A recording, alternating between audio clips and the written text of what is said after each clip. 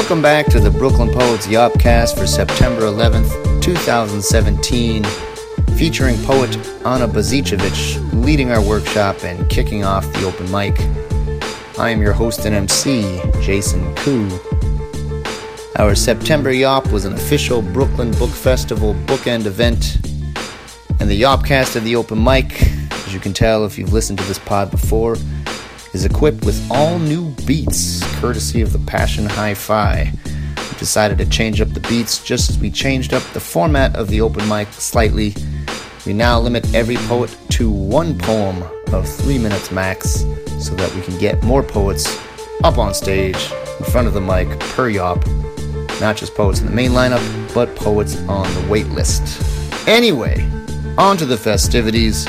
This month's open mic lineup featured Stéphane L'Hérisson, Julie Hart, Cindy Tran, John Paul Davis, Corinna Munn, Emma Rojas, Emily Wilkinson, Harvey Sauce, Lauren Paris, Candy Wolf, Richard Fine, Isaac Myers III, Christian Larson Socaris, Bonnie Belay, Alan Braverman, Emily Blair, Gerald Wagoner, Arthur Russell, Tess Congo, Sebastian Bernard, Ellen Rittberg, Lauren Gerber-Fleury, and Jackie Brage.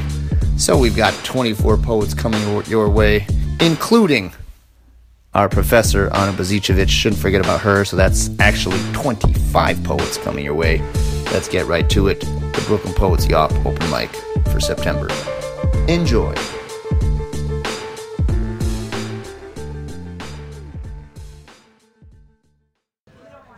How is everyone doing? Everyone is ignoring me. That could be an indication of how you're doing. You're doing well. You don't need to listen to me. I get it. This is the Brooklyn Poets Yop open mic for September. You can hear the music is already... It's well underway downstairs. Sounds like they're really partying downstairs. Yeah. This is the not only the Brooklyn Poets Yop, but the Brooklyn Book Festival bookend Yop, if that's not enough bees for you. If you don't have enough B's and K's in your life, now you have plenty. A couple of announcements before we begin. If you're here for the workshop, I'm sorry to keep going over this, but it is our early registration deadline is approaching this Sunday, again, the day of the Brooklyn Book Festival. $15 off for all students until then. If you are a member, of course, workshops are $25 off. A word about membership. If you have, say, come to the Yop for the first time tonight and liked what you saw or experienced, I guess you did more than just see at the workshop, and you want to get a membership, you can actually tell the person at the door, buy the membership and get your $10 back if you want to do that. Admission is free for a year if you have a membership. So basically, if you're going to plan on coming to like 8 Yops during the year, it's already a deal. If you come to all 12, you're basically getting them half off. So it's a good deal. Also, if you're a student, senior, or educator, it's an extra $10 off. So, I mean, it's just like deals, spilling out of your ears left and right. Memberships right now are $60. That's the basic Voyager membership. But again, for seniors, students, and educators, it's $10. So the value of the Yop for the year, if you pay for the workshop, is $120. I'm sure you did all that math in your head before I explained. But just in case you didn't. We will be at the Brooklyn Book Festival in what they call the Literary Marketplace, a very fancy term for the booths that people are slaving away at, usually for free. We will be at booth 308. I'm sure you'll all remember that number. If you don't remember it, there is a newsletter going out tomorrow morning. So if you want to get that newsletter, sign up for our newsletter. If you're already on it, don't worry about it. Booth 308. We will have the Brooklyn Poets Anthology for sale, $5 off, along with all of our swag. I don't know what the discount will be. Probably be some amazingly generous discount. You'll just tell your grandmothers about it afterwards. If you like our sweatshirts, we will be restocking those for the fall. I know a few of you have asked about that. It will be cold. It's hard to imagine now, right? But it will be cold again soon. Okay. On to the open mic, a couple of things, because we are doing things a little bit differently beginning with this September Yop. This is now the middle of our 5th year doing the Brooklyn Poets Yop workshop and open mic. One big change we are making is you are limited to one poem on the mic. And you see this. I'm looking. Some of you like that. I know others of you probably do not. You get the same time limit, 3 minutes, but I'm limiting you to one poem pretty much just because all the people on the wait list were screwed month in and month out because, many people went over that limit. It's fine. I really didn't care, but I feel bad for the people on the open mic wait list. I would like to see more poets get up here. Usually it's like one poem that really stands out anyway, so, you might as well just read that one really good poem that everyone's going to remember. Everyone that was reading 2-3 poems almost always was going like 5-6 minutes, and that's just, come on. We have a community of poets. It's not just you. What? Yeah, exactly. You don't have to talk to me about self-love. Like, I'm very much a proponent of self-love, but I am also, as you probably should know, a proponent of community. So let's respect the community as well as the self here. One poem, 3 minutes max on the mic. We'll see if anyone dares to go over that. I'm sure poets are all about trespass, so I'm sure somebody will figure out a way to go beyond the rule of law here. If you don't know, now we have 5 open spots at the start of the open mic in case you can't, unlike Arthur, you haven't signed up the minute after this yop ends. Sorry, Arthur, you're just like, you're here, so. And I know you won't get mad. No, I just signed up. Yeah, exactly. Arthur has already signed up. But if you don't remember to sign up for the open mic in advance for the next month, we do save now 5 spots at the beginning. You just have to show up here early, like Julie. Julie was here, I think, at like 6, somewhere around there. And you can sign up for that. Also, the wait list is now open as well. Okay, wow. I'm going to accelerate through the rest of these announcements. Every month. What is that, French? Every month. Yeah, Korean. Yeah, it's a kind of Korean. It's like Korean terrorized by the threat of nuclear war. Every month, we vote for Poem of the Month at the Yop by audience vote. The way you vote for Poem of the Month is by texting me. This is the first time I'm going to tell you my private cell phone number, 718. I mean, is there a public cell phone number? Probably not. So this is a private/public cell phone number. It's obviously very public. 718-374-1953. I asked you to wait till the end of the open mic to vote. Really, you shouldn't vote for yourself. You can. If I don't have your number, I probably won't notice. If I have your number, I'll definitely notice, and that's fine. But I'll tell you this. No one who has ever voted for themselves has ever won. So... that's probably karma talking. 718-374-1953. You can just tell me the poet's name, or if you remember the title of the poem, you could. But honestly, the poet's name is probably the easier way for me to remember. We record every open mic as a podcast. We call it the Yopcast. It is published on iTunes and SoundCloud. Subscribe to that. If you can, rate us on iTunes. We would love it. Again, it's like me and my fiance who rated the Yopcast. So please, come on, Arthur. Like, what are you doing? Get on there. Give it whatever you can. 5. I'm assuming 5 stars is the most you can get. But if you don't want to be in the recording, please let me know either afterward. You can talk to me in person or by email. I will strike you from the recording. It's not at all a problem to expunge you from the historical record at the open mic. Am I forgetting anything, Arthur? I think Ricky is not here. Yeah, why isn't he here? What the hell is wrong with him? Okay, are you ready? That's terrible. People of Brooklyn, are you ready? Much better. Our first reader tonight is our wonderful professor. Give it up for Ana Bazicevic.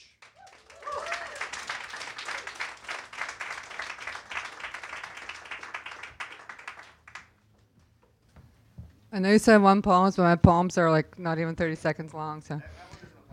Oh, wait. That's not fair.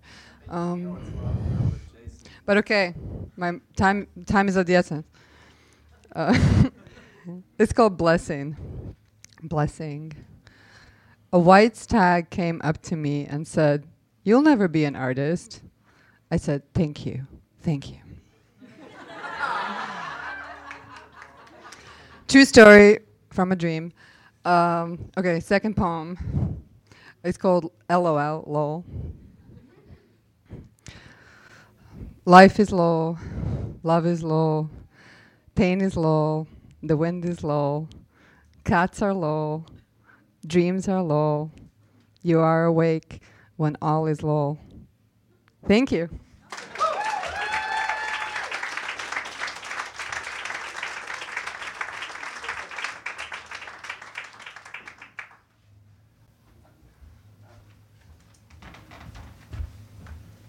I'm not prepared. That was probably the quickest featured reading of all time. I'm sure they all appreciate that. It's incredible you read 2 poems, but it just totally blew up everything I just said. 2 poems took like less than a minute. But thank you. Well done. Our first reader tonight, I'm going to try to pronounce this last name. I usually do a decent job, but correct me if I'm wrong. Is Stefan Larison here? Is it Larison? Oh, thanks. You see that amazing French right there? But let's just do it in my ridiculous approximate. Stefan Larison. Give it up for Stefan.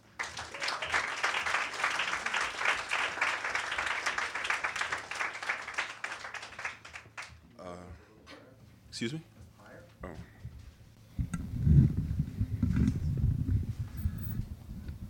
Thank you. This poem is how I feel about the fact that it takes light time to travel to us. How physics keeps us apart. From a few paces, your image had to travel to me, and by the time it arrived, that moment of you had already died. I was blind. Your preceding ghost blocking my vision, setting for a virtual delay, and my memory was a cemetery for your smile, and your profanity, and the crooked in your eyes, for that confession you made. I watched you die little by little, again, and again, just seconds, blinks after you lived, making our years unbearable. I can never know you now unless I hold you against me without the light between us.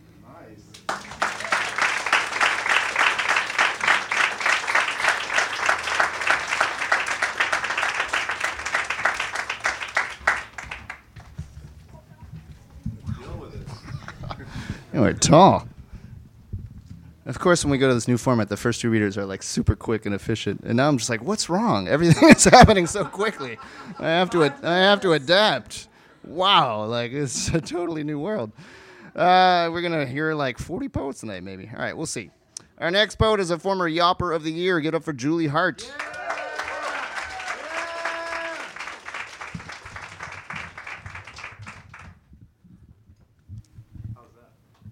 Thank you. It's good. All right. This poem was written at Miller Oberman's workshop, The Poetic Beasts, and we were responding to poems that he had given us in a packet. And this one is after a Gary Soto poem called Failing in the Presence of Ants. The title is Falling in the Presence of Ants. And there's a what do you call it? A quote, epigraph, that's it. They're more human than we are. Do we live to some purpose? I will dispute this with you later, Gary. But first, in Java we go to Bogor's botanical garden among the buttressed canopy trees, so tall I can't tell what their leaves look like, and I stand looking up, head thrown back upon my neck, shifting position in hope of identifying the leaf in my hand. I feel a slight nip, then discover my unlaced boots a swarm with brick-red ants. The nips continue, now on my ankles, up under my loose muslin pants. I see I've stepped into their highway, and are they pissed? I jump away from the antic red stream, but the nips keep coming. I hot-foot it back to the bench where you, Gary, sit unconcerned. They're on me, I yell as I run in circles around you. I kick off my boots, and right there in the gardens of Bogor, I strip off my pants and slap at the ants, still clinging by their mouthparts to my socks. Are they more human than we are? I can't believe you posited this as a statement, Gary. I hardly distrust the anthropomorphic, but this surely proves they are just as tribal. Several of them died just to get me to step away from their highway, something I would have done eventually anyway. Are ants impatient or merely programmatic? All the rest of that day, both real and phantom nips plague me. The whole acreage of my skin crawls with a setae of tiny feet. Ants resist ambiguity. I resist purpose. Thank you.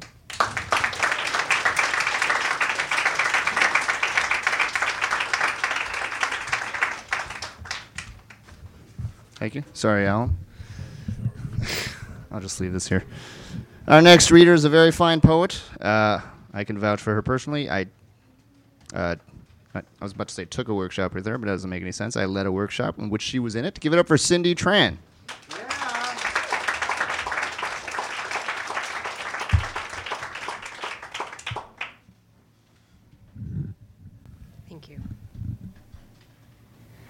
True American sentences. 1.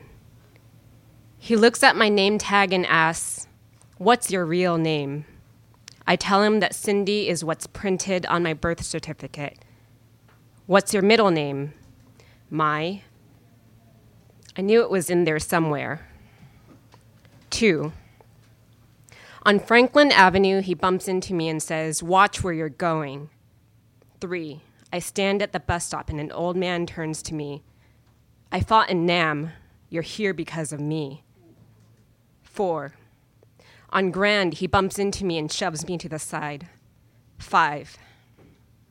In an IKEA parking lot, I yield. He signals me to roll down the window of my U-Haul truck, laughs, "Not too bad for an Asian woman," and speeds away. 6. On University Avenue, he bumps into me and says, "You're in my way." 7. In his office, I hear my therapist call me beautiful and call himself colorblind. He says my anger at him is really anger at my parents.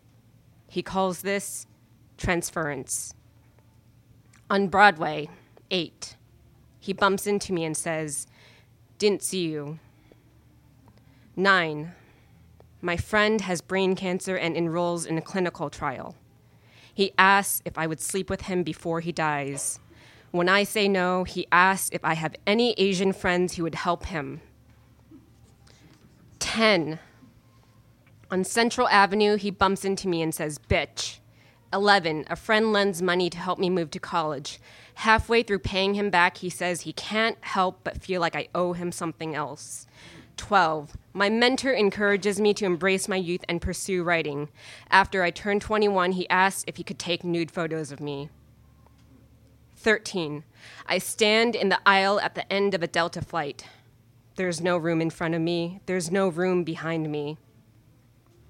A man gets up and discovers room above my shoulder for his elbow, room in front of my rib cage for his carry-on, and room above my toes for his Oxford. I say, "Ouch." He says, "Well, excuse me." 14.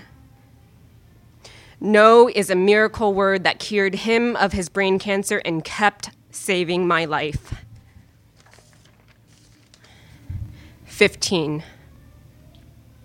Last week, I heard a woman say, "I will only ever be someone's first Asian girlfriend," and I felt power.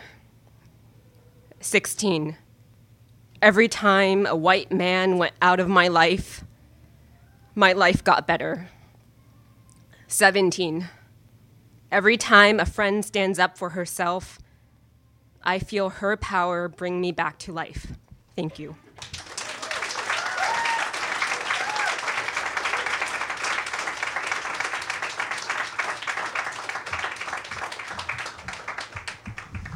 God damn. You know what I like to say, Isaac? Exactly. Fuck that guy, but plural. Motherfucker. Great poem, Cindy. Our next reader, I believe, is a Yawp debuter. Give it up for John Paul Davis.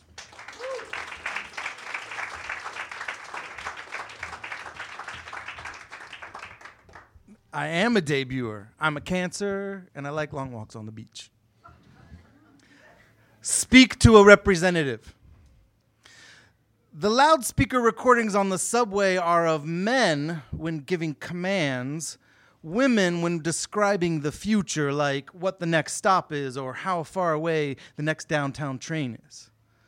Someone hacked the credit agencies, and now anyone could become me. The president's voice is a grift, is the misty puff of dust that filthies a room again when a vacuum cleaner bag bursts. I used to nightmare that nuclear war spat all over our homeland, and I had to trouble and scheme my way south to where my children live. In the dream, I never reach. I never learn if they're alive.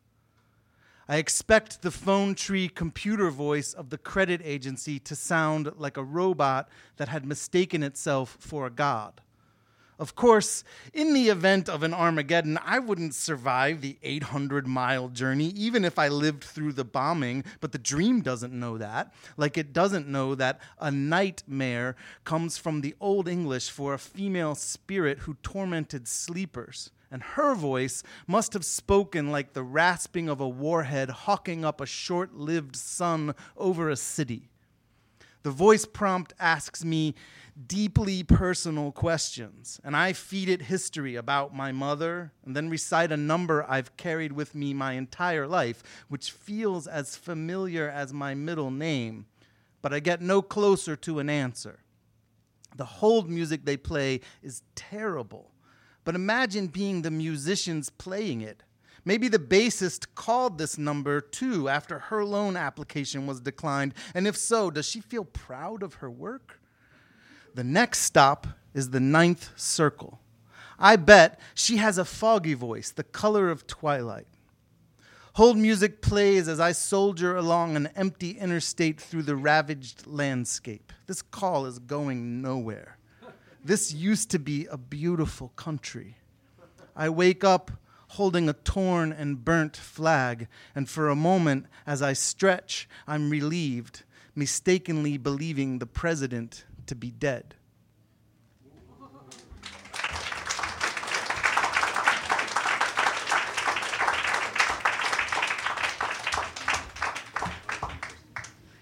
Thank you, John Paul. Well done. Do you go by John Paul, by the way? Sure. Yeah. It's always, it's such a great name because of Led Zeppelin. That's the only thing. That's true. Do you guys remember Led Zeppelin? Yeah. Sam was Led Zeppelin.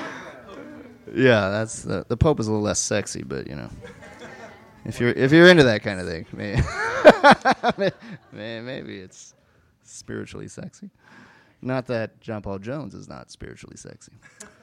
Wow, sometimes I just back myself into a corner rhetorically. I do that often. It's like the Jason Koo thing. All right, our next reader is a Brooklyn Poets Fellow. Give it up for Corinna Munn. Yeah.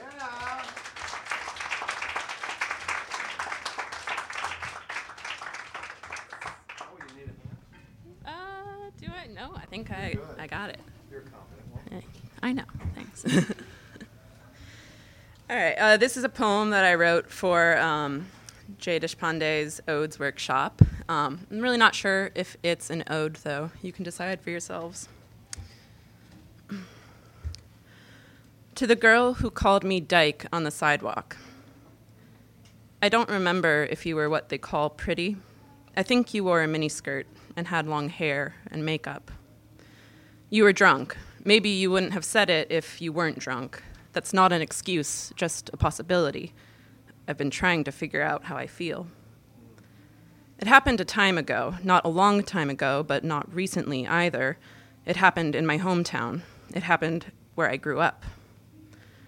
I could say I'm sorry that you felt the need to say it, that you thought it was okay to say it, that this world turns women against each other in competition for male attention, that you felt so defensive, you felt the need to distance yourself and call me other, that you felt threatened by what? My short hair on my head, on my ankles barely showing. Tell me by what? My clothes were more feminine that night than they usually are these days. I've been trying to figure out how I feel. I could try to imagine what it's like to be you. Maybe pretty girl with long hair, maybe prettier in a miniskirt and makeup, maybe just sluttier. Maybe that's what you were going for, like I used to when I still went to college parties, trying to look available and fun. Maybe on your way to a party, already pre-drunk, hoping to catch the eye of that guy from your required writing comp class. The one with curly hair and strong jaw, broad shoulders and strong arms. Arms you hope will hold you, arms you'd like to touch, to run your hands up and over broad shoulders and into curly hair and a pretty mouth you'd like to kiss. Yes, you'd like to do all sorts of things with. The one who plays with his phone in class and gives the professor a blank look when called on. The one who smiled at you 3.5 times, and you think you really might have a chance with him. Maybe tonight, maybe if you're drunk enough to do things you wouldn't usually do, drunk enough like I used to try to get, but there's this girl on the sidewalk, and you're not really aware of how much space you're taking up. You're just thinking of writing comp boy, and that nothing has the right to stand in your way, not tonight when you're finally drunk enough, when you finally have a chance. I'm trying to figure out how I feel. Or maybe you've been dating Writing Comp Boy for a few months now, and you thought it was going well, but you were just at a party where you saw him with another girl. So you got drunk, you got angry at every girl in the world who could take him away from you. His curly hair, strong arms, jaw, mouth, the security, the way he made you feel important, worthy, better than any girl whose boyfriend didn't have those arms, jaw, mouth, better than any girl who didn't have a boyfriend at all, like you now, apparently, after what you saw at the party. And so you got drunk and angry and wanted to make it clear that at least this one girl on the sidewalk, the one with the short hair, couldn't possibly have taken him from you, that if you can't have him, neither can she. I could say, I'm sorry you thought you needed him so much, wanted him so bad. Sorry you felt so insecure. Sorry that in that moment you decided to hate me because it was easier than hating him or hating yourself. Or maybe there was no Writing Comp Boy with curly hair and strong arms. Maybe there was a dead father or dead family pet, or maybe you were failing writing comp and worried about losing your scholarship. And maybe you had a fight with a friend, or maybe you're just a bigot because you were brought up that way and haven't had enough time yet to change your head. Or maybe it just slipped out like an old habit you were trying to break. Maybe you regretted it right after, or after a minute, or an hour, or a year. They're not excuses, they're just possibilities. Or maybe you didn't even remember any of it by the next morning. Maybe you remember and you don't regret it still. Maybe instead of trying to figure out how you felt, I should figure out how I feel, because I still don't know if I'm going to forgive you by the end of this poem.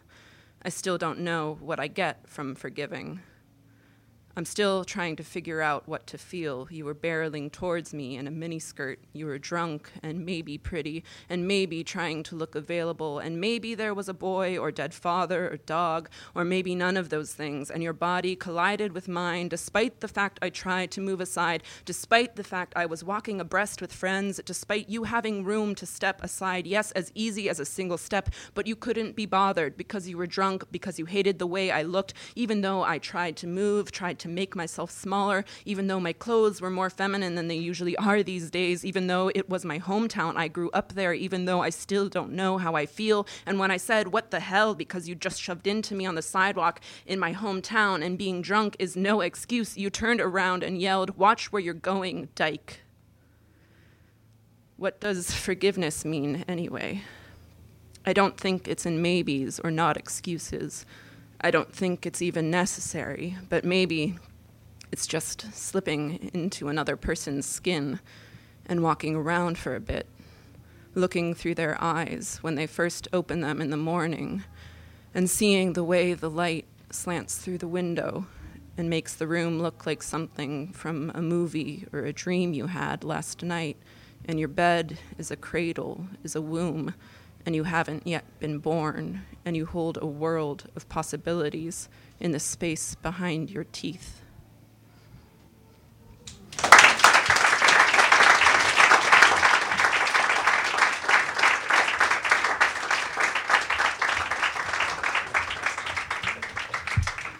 Thank you, Corinna. Amazing poem. That was Corinna Munn. Before that was John Paul Davis, Cindy Tran, Julie Hart, and Stefan Lerhison. My French gets worse every time. Our next reader made her fantastic Yawp debut last month. Give it up for Emma Rojas.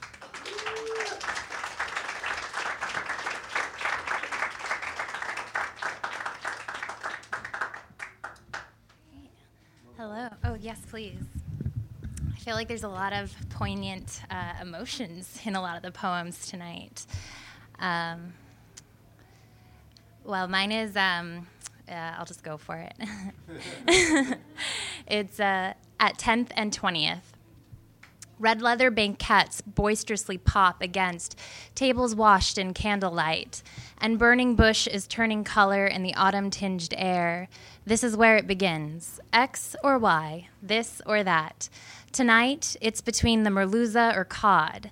A bright-eyed blonde can't decide. Fish in the same family, nearly identical in flavor, semi-sweet and mild. It's the experience of the bite that sets them apart. Larger, buttery flaked merluza, or firmer medium flaked cod. This I surmise because I'm a whole food plant-based vegan. And personally, I'd choose neither for extensively researched, educated reasons. This fact slams on the back of my teeth, momentarily rendering me speechless. It seems a trivial matter to most, and I've been told that vegans make up less than 1% of our population, as though being a minority is akin to inferiority. The logic of this makes me wince, and I can tell the indecision of this young woman is causing her pain, so I relieve her, tell her to get the cod, because the richly flavored 5-minute tomato sauce and fresh herbs it is finished with is the perfect pairing to the unoaked Beaujolais Blanc she is sipping. She smiles as though I've saved her from great agony. It's terribly endearing. And just for a second, and only a second, I miss being that sweetly oblivious to the web of life our everyday choices tear down or build up.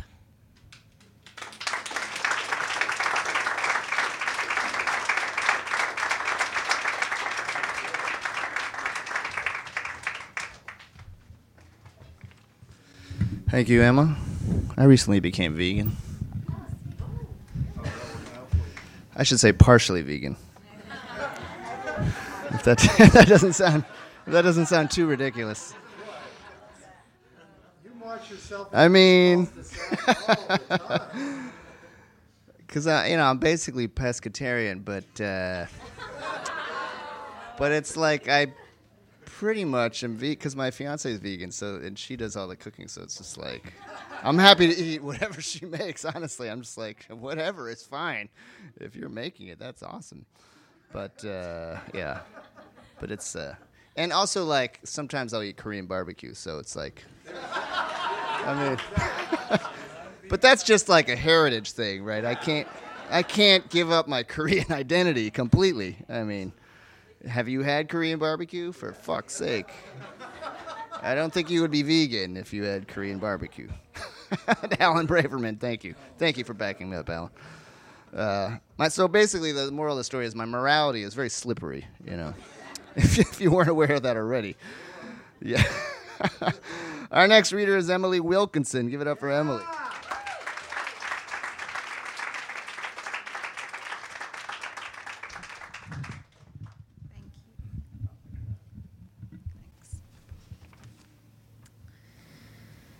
This is called The Collapsing Universe. When she said now would be a good time to talk about the past, she wanted to say that at night, after watching the fireworks through her window, she practiced wrapping her whole body in bandages, firm but not tight, packing her torso, each limb, each finger and toe, her neck and head in stretch fabric to stop the light from seeping in. When the bandages scratched her skin as she moved towards the time machine, what she actually felt was the weight of the universe collapsing against her body. She travelled back to the summer after her 9th birthday, where they built campfires at night, performed light shows with sticks glowing at the ends, and danced in the darkness like fireflies. When they ate slowly caramelized bananas, still hot and wrapped in foil and ash, she wanted to say the bright buildings had grown far enough away for the stars to float down from the Milky Way and join the sparkling twigs, while burning sap popped in the embers.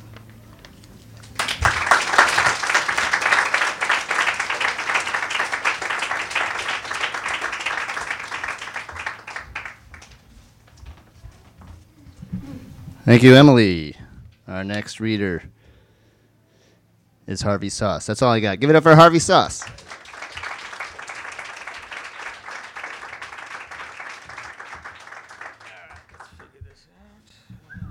You figure this out. Just putting lettuce on a burger is not being partially vegan. I just want you to know. I'd like to take a moment to invite you to an open mic that I host on the last Sunday of each month from 1 to 3 at the historic Montauk Club in Park Slope. Information and directions are on the table over there. Come, listen, bring a friend, read. Deletion failed. I wasn't deleting anything. This one is called, well, first, as a note, Wayne LaPierre is chief prick of the NRA, for those who don't know. Son of a gun. She lay there smoking an unfiltered cigarette, finishing one she had rolled earlier, thinking as she exhaled, only in America. Where else can a woman and a gun join in perfect union? Dad, a cocked Glock shooting his wad without a condom. Smoke was still coming from his barrel. A brass shell casing lay on the pillow like an individually wrapped mint at Motel 6. I was the issue of this one-off shooting. A gun range became my bassinet. Plugged paper targets and posters of Wayne LaPierre watched over me. Nobody messed with me in preschool. No undocumented nanny checked my diapers for fear I was carrying, protected by cold, dead steel of the NRA. My idea of an okay tranny was and remains the Jekyll Hyde of Annie Oakley cum Bill Hickok, covering all bases, long gun and short gun.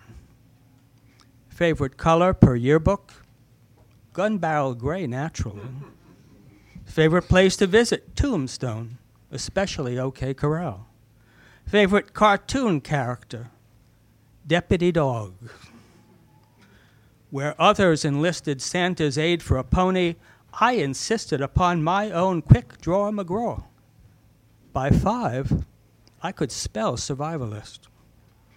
By 10, I helped dig our first fallout shelter, stocked with Campbell's soup cans and beef jerky, electrified against 2 insistent neighbors. When several years later, I directed my pit bull to go forth and fetch, pointing towards the nearest blue state. It was dead squirrels I meant. I didn't intend for Savage Sam to tear the throats out of revenuers. It was only stew meat I was after. That and barn owls I'd knocked off beams with a single shot through the eye.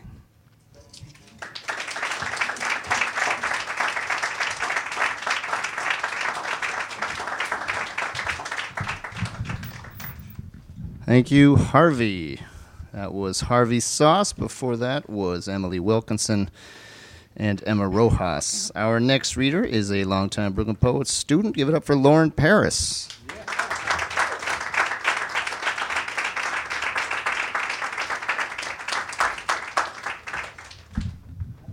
Hi. Thank you. I'm good. How are you? Good. Okay, great. This poem is called So, What Are You Looking For? To be one who feels absence when it isn't there, to wish things for newborn babies who barely have impulse, only have impulse. What is that called? The human condition. Being alive or dead in a memory, still wanting, still having what to give. It's Saturday morning, and my worship is on the train. Where else should I look for godness? No answer. It's Shabbat. This is my shacharit. I am grateful to have my soul back, but see, I don't think it leaves at night to walk in the dark. I know my soul dreams to memory. My memory says, no soul went missing and no soul returned. Thank you.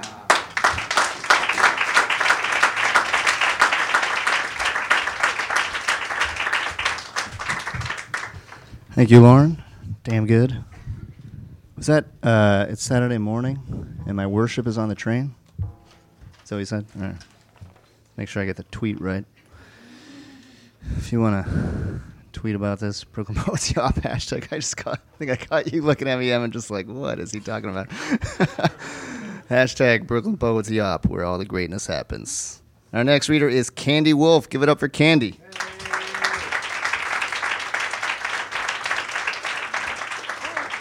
I think I need help. Oh, help. Oh, okay. This one is called 16th Anniversary. It's difficult for me to begin this poem because it hurts even after 16 years. Remembering that day, leaving in darkness and arriving in light. Calling my mother to say I arrived safely with my backpack carrying the day's papers, and purchasing my chocolate chip muffin with my tea of the day, Earl Grey. Helping my regular morning customer, Sandra, as we talked about her upcoming vacation to the Dominican Republic. The day changed after my manager and friend, Sherry, arrived. I was in the back stockroom when I heard a loud, deep bang from above. I thought it was hard renovation. We began running without knowing what we were running from. I remember images of buckling ceilings, piles of shoes, a sculpture piece that I recognized to be part of the design on the tower, but now it was on the sidewalk. Somehow I knew that that was an important piece, yet I didn't pick it up. As I ran with what seems like thousands of others, I heard the word plane, and I dismissed it. Then the loudest explosion echoed through the air, and I thought the city was being bombed. I remember seeing that little girl with the red coat from Schindler's List, and she was running through my mind. I ran inside a bodega to buy a bottle of water for survival. And a payphone appeared as I continued running. I stopped to call my mother because that was my first order of business, so she'd know that I got out. She did what mothers do by giving me a direction. And she said, go to Ellen's office uptown, my sister. When I arrived there, the television was on, and the North Tower was shown crumbling. The words under it said, World Trade Center, attacked and destroyed. It was overwhelming to me to know that I was there when the whole world changed. I came to Brooklyn Poets tonight in an Uber. My driver's name was Daniel, and he seemed very kind.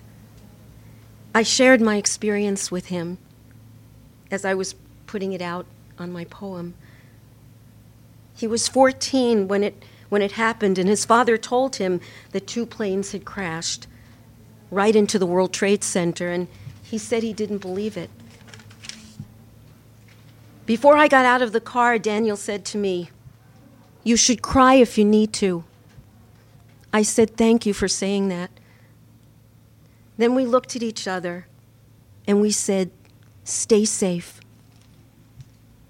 Thank you.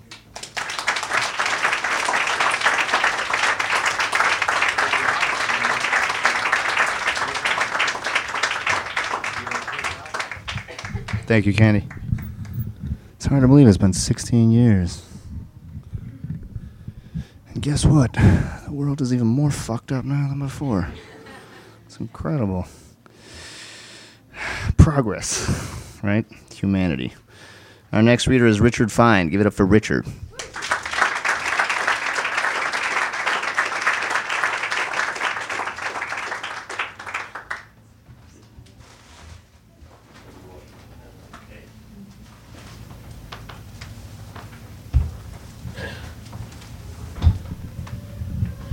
I guess so.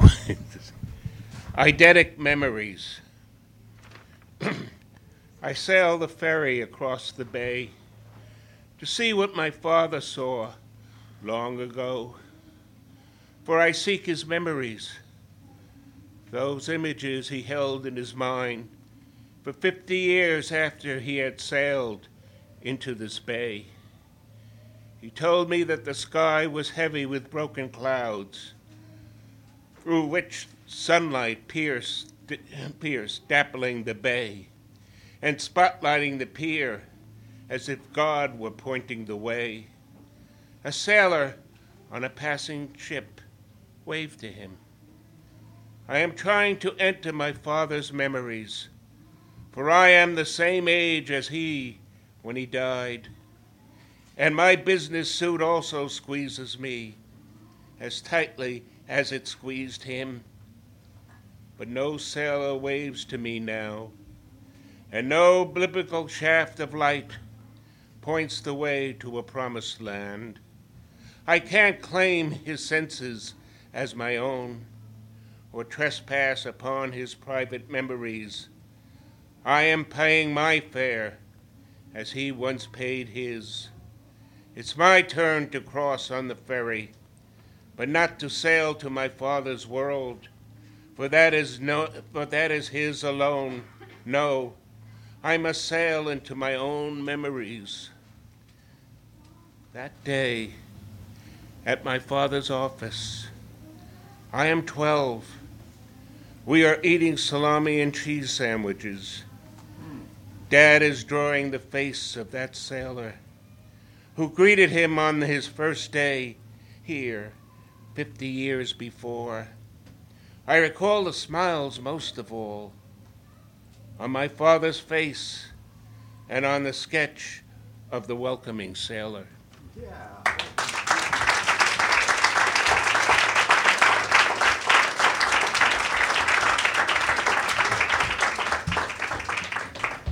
Thank you, Richard. Very beautiful poem.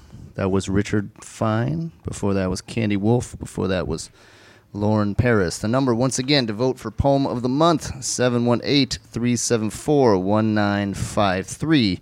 If you haven't been here before, the winners of Poem of the Month over the past year compete for Poem of the Year honors in December. That's December 11th, the December Yawp. We'll have a shortened open mic that night, and then these poets are going to throw down.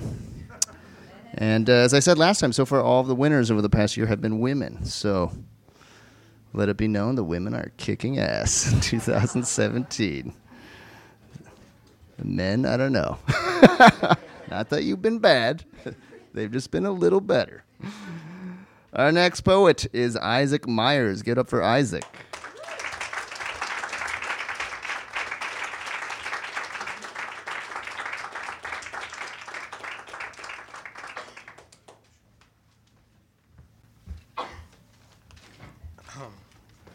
Evening. One poem.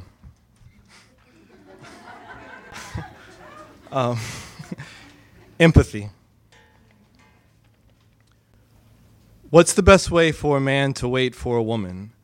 How should he carry his backpack? How fast should he ride his bicycle down DeKalb Avenue on a Saturday in September? How often should he think of her, and when he does, how soon should he try to shake her from his mind? What's the best way for a man to keep his room during those weeks or months between the evening when she says, "We'll talk soon," and the morning when he's at home on a quiet Sunday and writing and looks up between a line break because his phone is ringing and she's calling? How quickly should he put down his pen and pick up the phone? What's the best way for a man to sound glad to hear from her but not too ecstatic or shocked or surprised? Should he wear the brown tweed blazer, white shirt, and navy tie, slip on the forest green cardigan sweater as he walks out of the door on a November afternoon to meet her again? Should he order an Americano or a cappuccino or a latte or gunpowder green tea when they step into a coffee shop along Franklin Avenue because they've been walking all afternoon beneath his umbrella but still are nearly soaked by the rain? What are the best lines that a man could write in his journal about wisdom and faith as he searches himself for the patience and strength to enjoy the first frost of autumn without her? Flaubert's A Sentimental Education or Goethe's The Sorrows of Young Werther. A breath mint or chewing gum for the evening they walk together down Bedford Avenue again on the last Friday of October. And if he wears a costume to the Halloween party, should he dress in all black or all white? Should he look like death or an angel? What's the best way for a man to wait for a woman? Or should he close his notebook, turn off the tea kettle, step outside, lock the door behind him, pause, look up and deeply toward the night sky for any sort of signal or sign or suggestion to run toward her? The truth is a brick wall that no amount of desperation can run through. So if he knows laughter and trust and has spent enough quiet evenings alone, wrapping his arms gently around empathy, he waits. Thank you.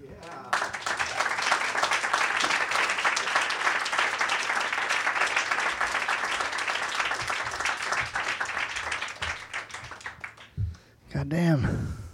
That might just be the one. I like that one. The one guy, maybe. Maybe. Great job, Isaac. Our next reader is another guy. Give it up for Christian Larson Zokaris.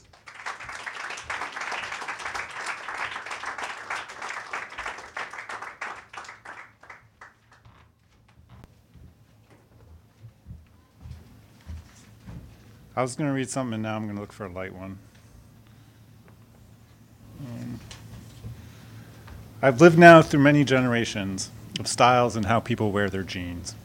From the tight cuffs of my grade school years, the first style choice I picked up from my friends, a fashion consolation from the parachute pants my parents refused to buy. Then I watched the worn-out jeans of the early 80s turn into the distressed treatments of the late, leading to the first turn of the broken refrain, I can't believe people pay for jeans with holes in them, while hip-hop and bad middle-aged style converged on a baggy mess. During those years, I bought girls' tall styles so I could find something that actually fit. Sometimes a guy would come up to me and ask where I had gotten them, impressed by the look. When I told them to shop in the women's section, the reactions were incredulous at best. Then in the late 90s, jeans that didn't sag started to turn up in the sections for men. Thus began a new denim epic and a turning point in my shopping life. Yet quickly the pendulum had overswung, leading to the first unisex skinny jeans period that I've had to live through. Having experienced all this, I was sure we sat at the precipice of denim chaos. But just then, bootcut styles rushed in, leading the wave of a 70s resurgence that swept like wildfire across the fashion landscape. The green shoots that emerged after this conflagration were as surprising as anything that had come before. The previously unthinkable high water look, the lifelong enemy of cool, was coming to the fore. Both horrified and amazed, I felt the liberation of knowing that at least with denim, all things were now possible.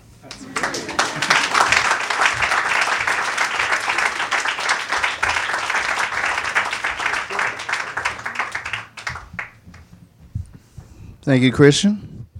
The guys are acquitting themselves well, back to back. Our next reader is a woman. Give it up for Bonnie Belay. Wait, sorry. Is that Belay or Billet? Bonnie Belay. All right, give it up for Bonnie. Bonnie B.A., maybe Belay.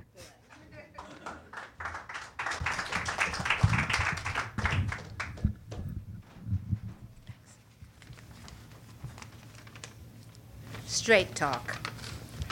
I used to talk smack to strangers until someone told me I was mean. Sometimes I see in people's faces that they've stopped listening, but I run on to the end of the story. You laugh now, I'm going to sit where I am. Okay. I've said things that killed friendships. I've overshared, thinking it didn't matter, finding it did. Changing, I experiment with giving simple compliments. Beautiful window boxes. You're so good with your little boy. I swallow my insecurities. I stop fighting as if everyone else is wrong. On the days when I have self-control, I practice silence.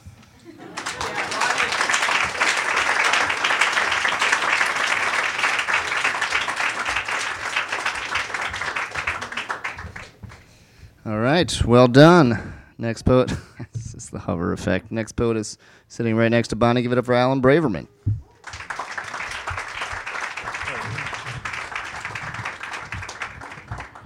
I feel elevated. Okay, my poem is simply titled Water, written a while ago and updated since the recent surge of hurricanes in our hemisphere and beyond, and hope it's within the limits of 3 minutes. I'll read it quickly. Water, a compound of hydrogen and oxygen in its purest form, transparent and colorless, boiling at 212 degrees and freezing at 32. Covering 70% of the Earth's surface, from oceans to seas, rivers, estuaries, lakes, streams, ponds, currents, waves, and waterfalls that keep it flowing as life emerges in these primordial seas, paralleling the fetus evolving in the amniotic fluid, where plants and animals diversified, changing into complex organisms. Water is there for nourishment, travel, irrigation, to spawn life and bring death from floods, tidal waves, and hurricanes. As we attempt to control the forces of nature with levees, dams, artificial lakes, and canals, only to succumb to its power when, as written in ancient Iraq in the 3rd millennium BC, 1,500 years before Homer, the time has come of the great rain. Oh, there is an ample warning, yes, my friend, but it's terrifyingly still. Buildings blown by the winds for miles like desert brush. People clung to branches of trees until roots gave way. New possessions, now debris, floated with their special sterile vacancy. The riverbanks failed to hold the water back. This Sumerian epic called Gilgamesh does resonate with the tsunami hitting Indonesia in 2004. A year later, Hurricane Katrina impacted on New Orleans with tragic results in the flooding in Haiti and Bangladesh. In the same year where Hurricane Sandy struck with a vengeance on a biblical scale in 2012, impacting on the Northeast, followed by Patricia in 2015. Another female storm that raged against Mexico and Texas, then Harvey in 2017, storming through New Orleans and beyond, with at least 63 dead, while Cyclone Mora devastates parts of India, Nepal, Bangladesh, killing over 1,200 people, and now Irma, targeting the Caribbean, reaching landfall in Florida, and no real solutions when the experts are in charge.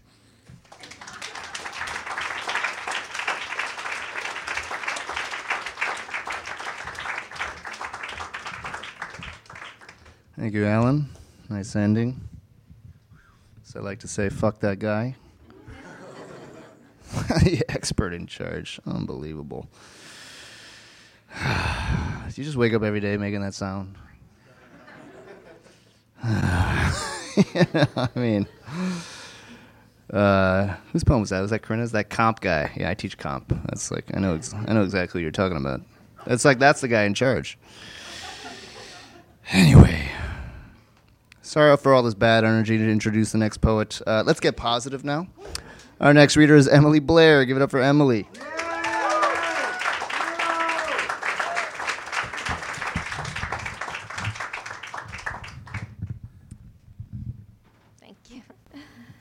This poem is called The Nest. Every winter, I forget to remove the nest from under the air conditioner. Sparrows have up to 4 broods a year, so once the steady screeching cry of baby birds starts in springtime, it never stops.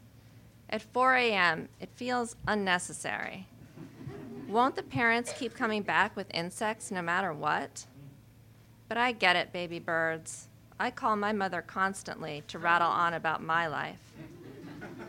I was on the phone with her when the doctor called her other line with the lung biopsy results. When she got back on, she said, "I'm sorry, and maybe I'll be like Mark. Maybe they'll just be able to cut it out." The baby birds began again, but this time from inside my chest. Sparrows prefer the protected spaces of human habitation. They kept going for months as we learned that she had stage B, unlike Mark, whose youngest daughter believes the old scar on his back is a shark bite. The baby birds thought only of themselves. Sparrows are like that, stealing food from other birds and piercing flowers with their beaks to drain the nectar. I passed on their warning to my mother. You are essential personnel. My mother is a writing tutor and a biologist. She reads my poetry and understands every unnecessary word. She understood all the original lung cancer research as well. When the medication worked, she concluded that she had 10 to 12 months. Then she lived to come back another spring and another spring and another. And now it's been 5 years, and they use the word cured. The sparrows make sleep impossible sometimes, but let's face it, I'm never removing the nest. How could I?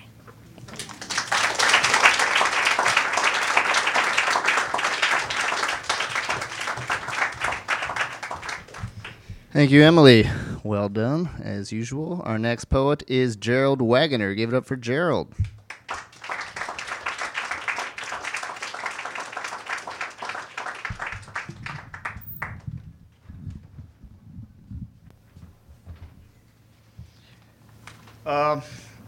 Brief introduction. Cutbank, as many of you know, is the literary magazine of the University of Montana. Not a lot of you know that it's actually a town in northern Montana from which I graduated from high school. If you go west from Cutbank, down the hill and across the river, you are in the Blackfoot Indian Reservation. There are two Blackfoot language terms in here. Siksika is what the Blackfeet call themselves, and Piikani is one of the three bands of the Blackfeet.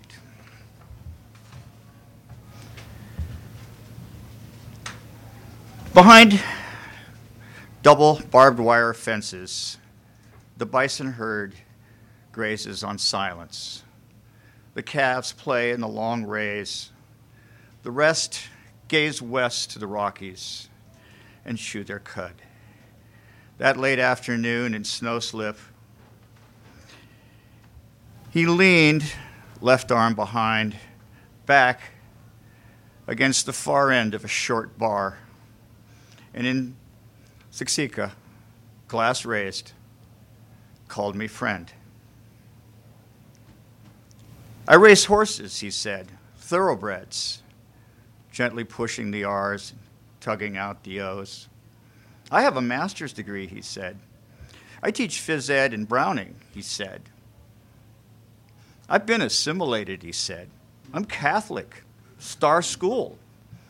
But I'm not, he said. I'm Piikani. Did you ever take a sweat? It's good to take a sweat. My boy, he's 8. He cries, and I hug him. The medicine man said, it's the video games. We all took a sweat. My boy is stronger now.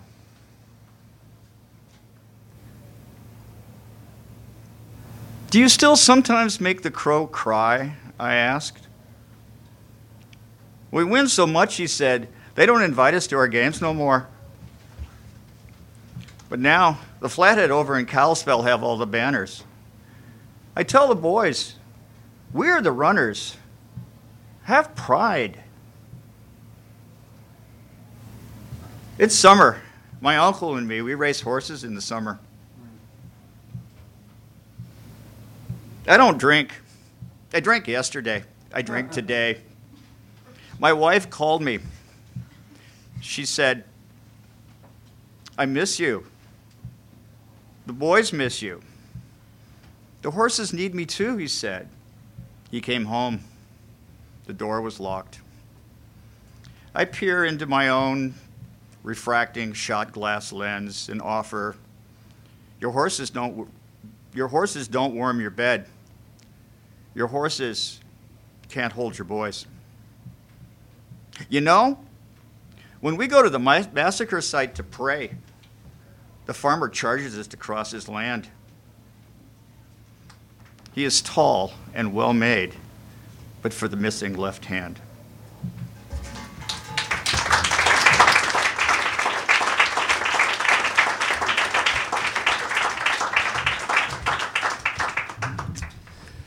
Thank you, Gerald. Is Regina Mogalevskaya here? Okay, our next reader. You could, but you're going to read next, so let's be positive. Our next reader is Arthur Russell. Give it up for Arthur.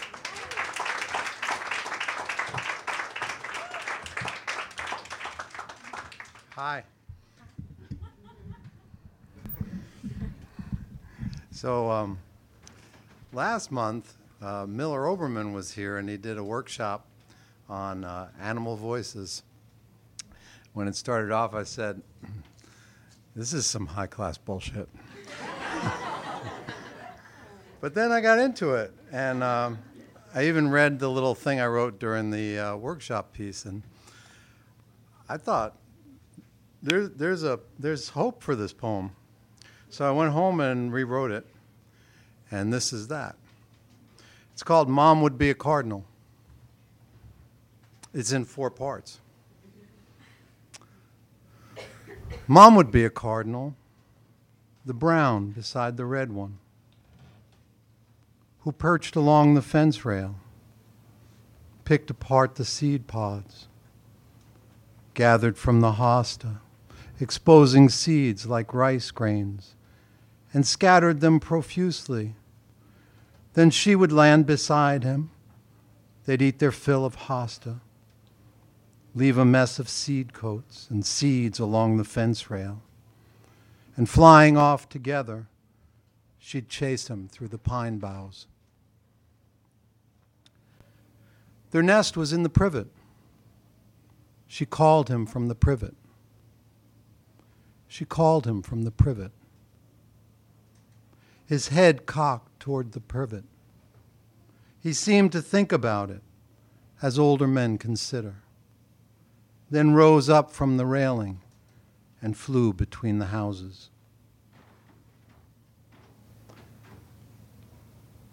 Dad would be a cardinal, the red one in the spruce tree, who wore his red cap backwards and celebrated winter by rooting through the holly, fighting with the squirrel who tried to raid the feeder, and perching in the blue spruce, as noble as a wind vane.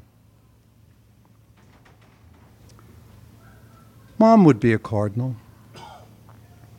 the slow remembered springtime, the brown beside the red one, the dirty snow on fences, the air that bore them forward, how dusty brown her plumage. She called him from the privet. She called him from the privet. She called him from the privet. Thanks.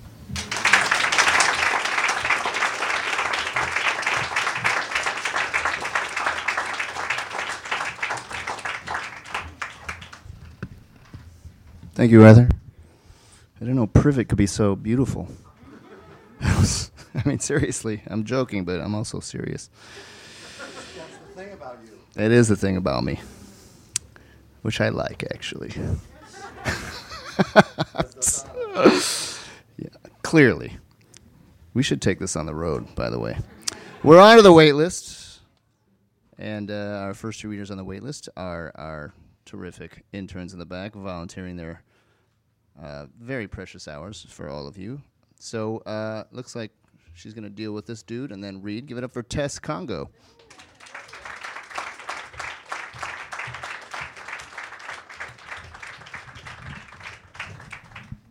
No. Don't mess with me, Arthur. I told you I want to take kickboxing. You're going to be my practice. I told you I'm not scared of you. You should be.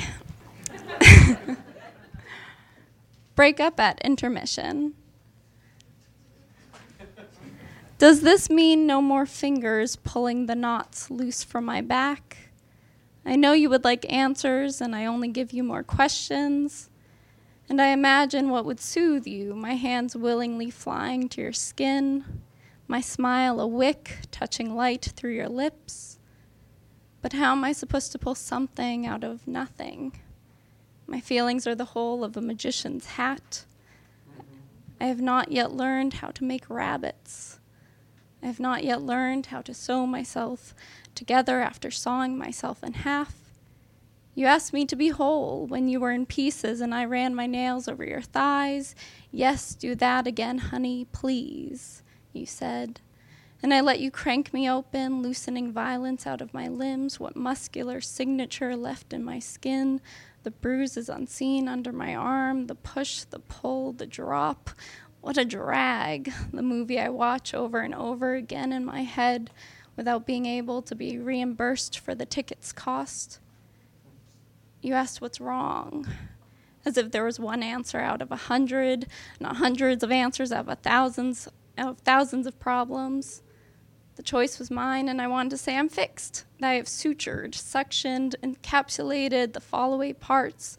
I wanted to say you did it, that your skin thatched my broken skin, and I will now try to stitch you in whatever ways I can, but I froze at the elbows, a tin woman without an oil can.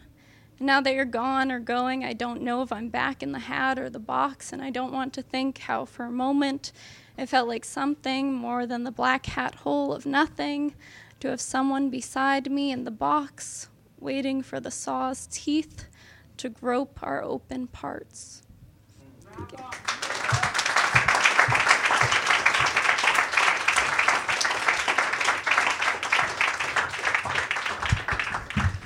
Thank you, Tess. Only the finest can intern for Brooklyn Poets. Clearly.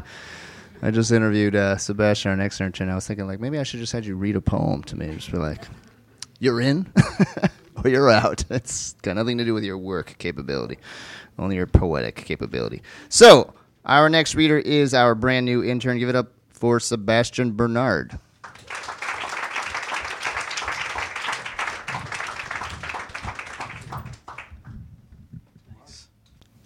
I think it's good. You can hear me?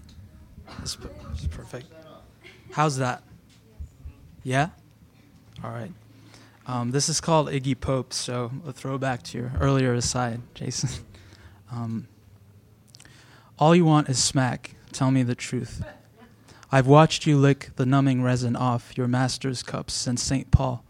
There is no ritual to salvation, no vestal bling. For me, it was chocolate and Valium for years. You can't blame me, though, helpless as I am before everything, helpless just as you. This poem goes back and forth between first and second, so you're not confused. Bear with me. Trillions of syringes, cows, chickens, kids, rhino gin, a plastic bag staple of sub-Saharan thirst, fall in great convulsions into the northern jacuzzi of existence, the great sod sink. But that's not it.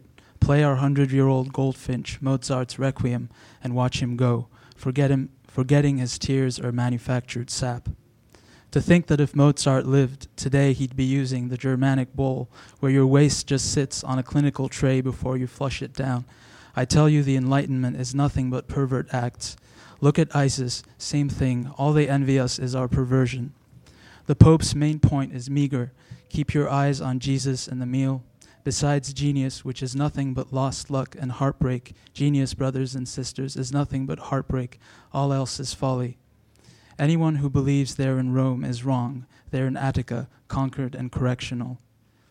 And poetry?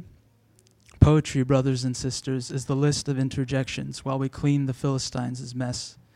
Pickety meat, goddamn dying cattle of the oceans, Exxon, the mean and well-lobbied Viagra of capital, rich ambrosia which I suck, you suck, we suck.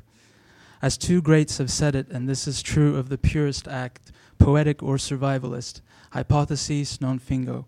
I feign no hypotheses. I help Iggy Pope back into his invalid's chair, and while he falls asleep, smack a hateful kiss on those lips, the pale harbingers of our perpetual masochism. Thank you.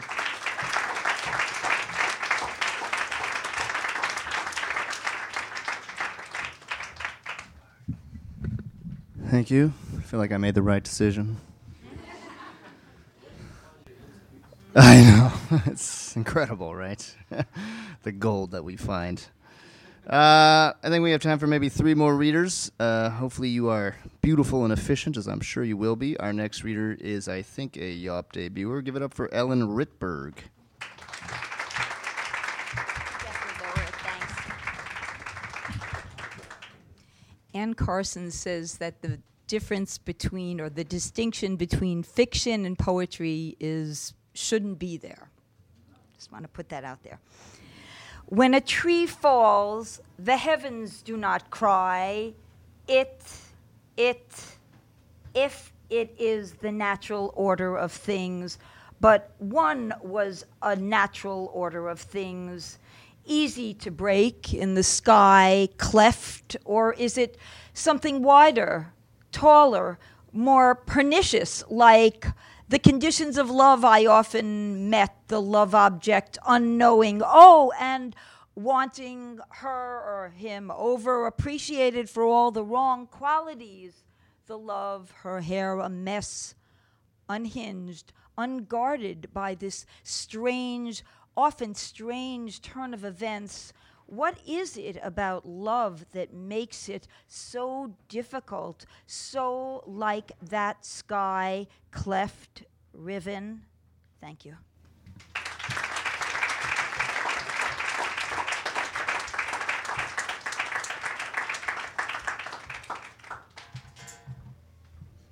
Well done. Beautiful and efficient. Thank you very much. We have 2 readers left. Our next reader just got a Brooklyn Poets membership, so she's already in my... What's the opposite of a doghouse? She's in your face. Thank you for that. Just trying to keep it from one of those cul-de-sacs. I feel like there is an opposite. Let's think on it. Our next poet is Lauren Gerber Fleury. Give it up for her.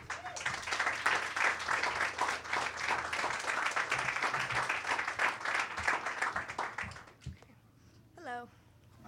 It's my first time reading, so thank you. Thank you for your energy.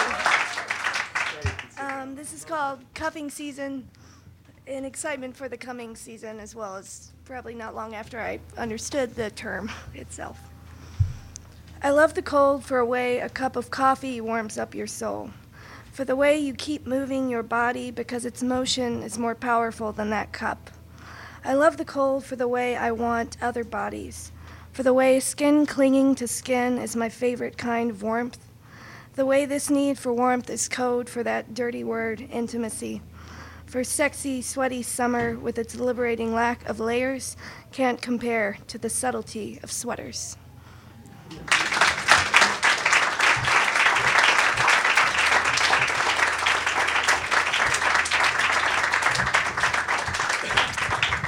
Thank you. Terrific. These poets are so efficient. It's like quicker than I can take pictures of them. That's the Vanishing Poets. Our next reader is a wonderful poet. You've all heard her before. If you've been here, get up for Jackie Brage.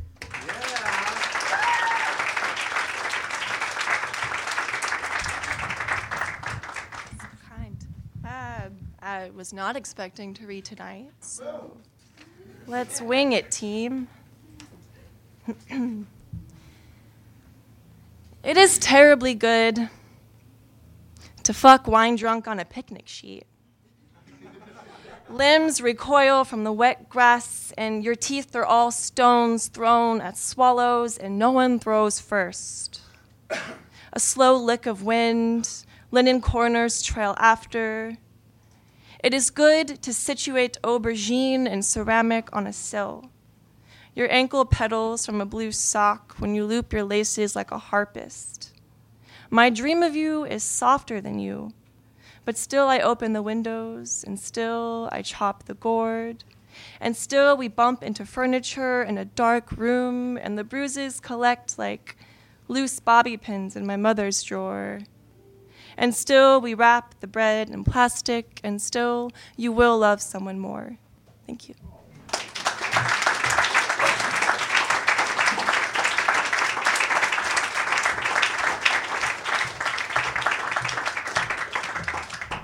Thank you, Jackie. Beautiful and efficient as well. Was that My Dream of You is Softer Than You? Excellence.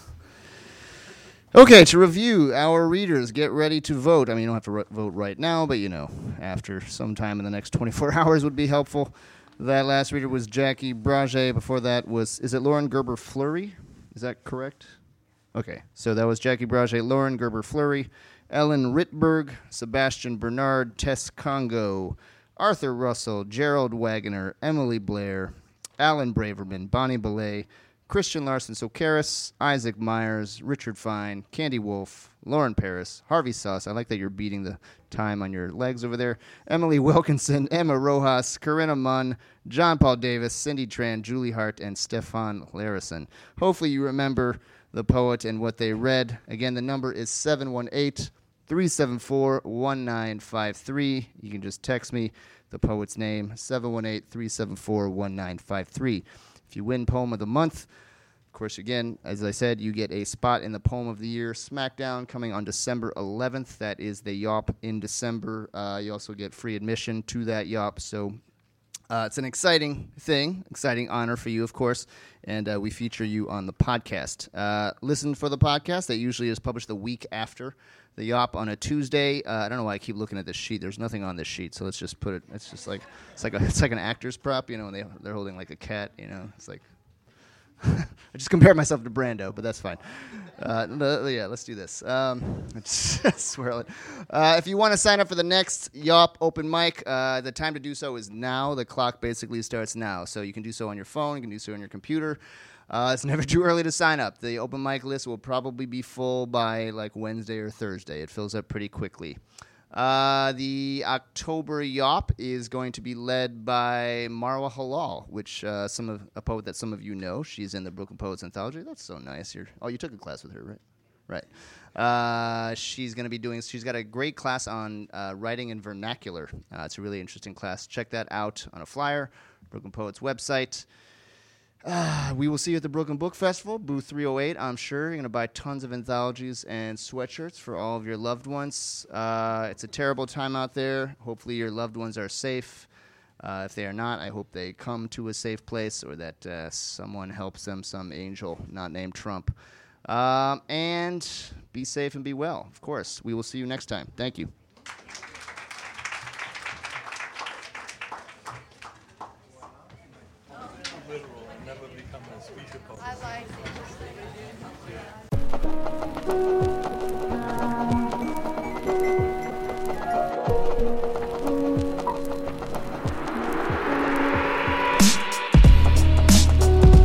So there you have it, the Brooklyn Poets Yawp open mic for September 11th, 2017.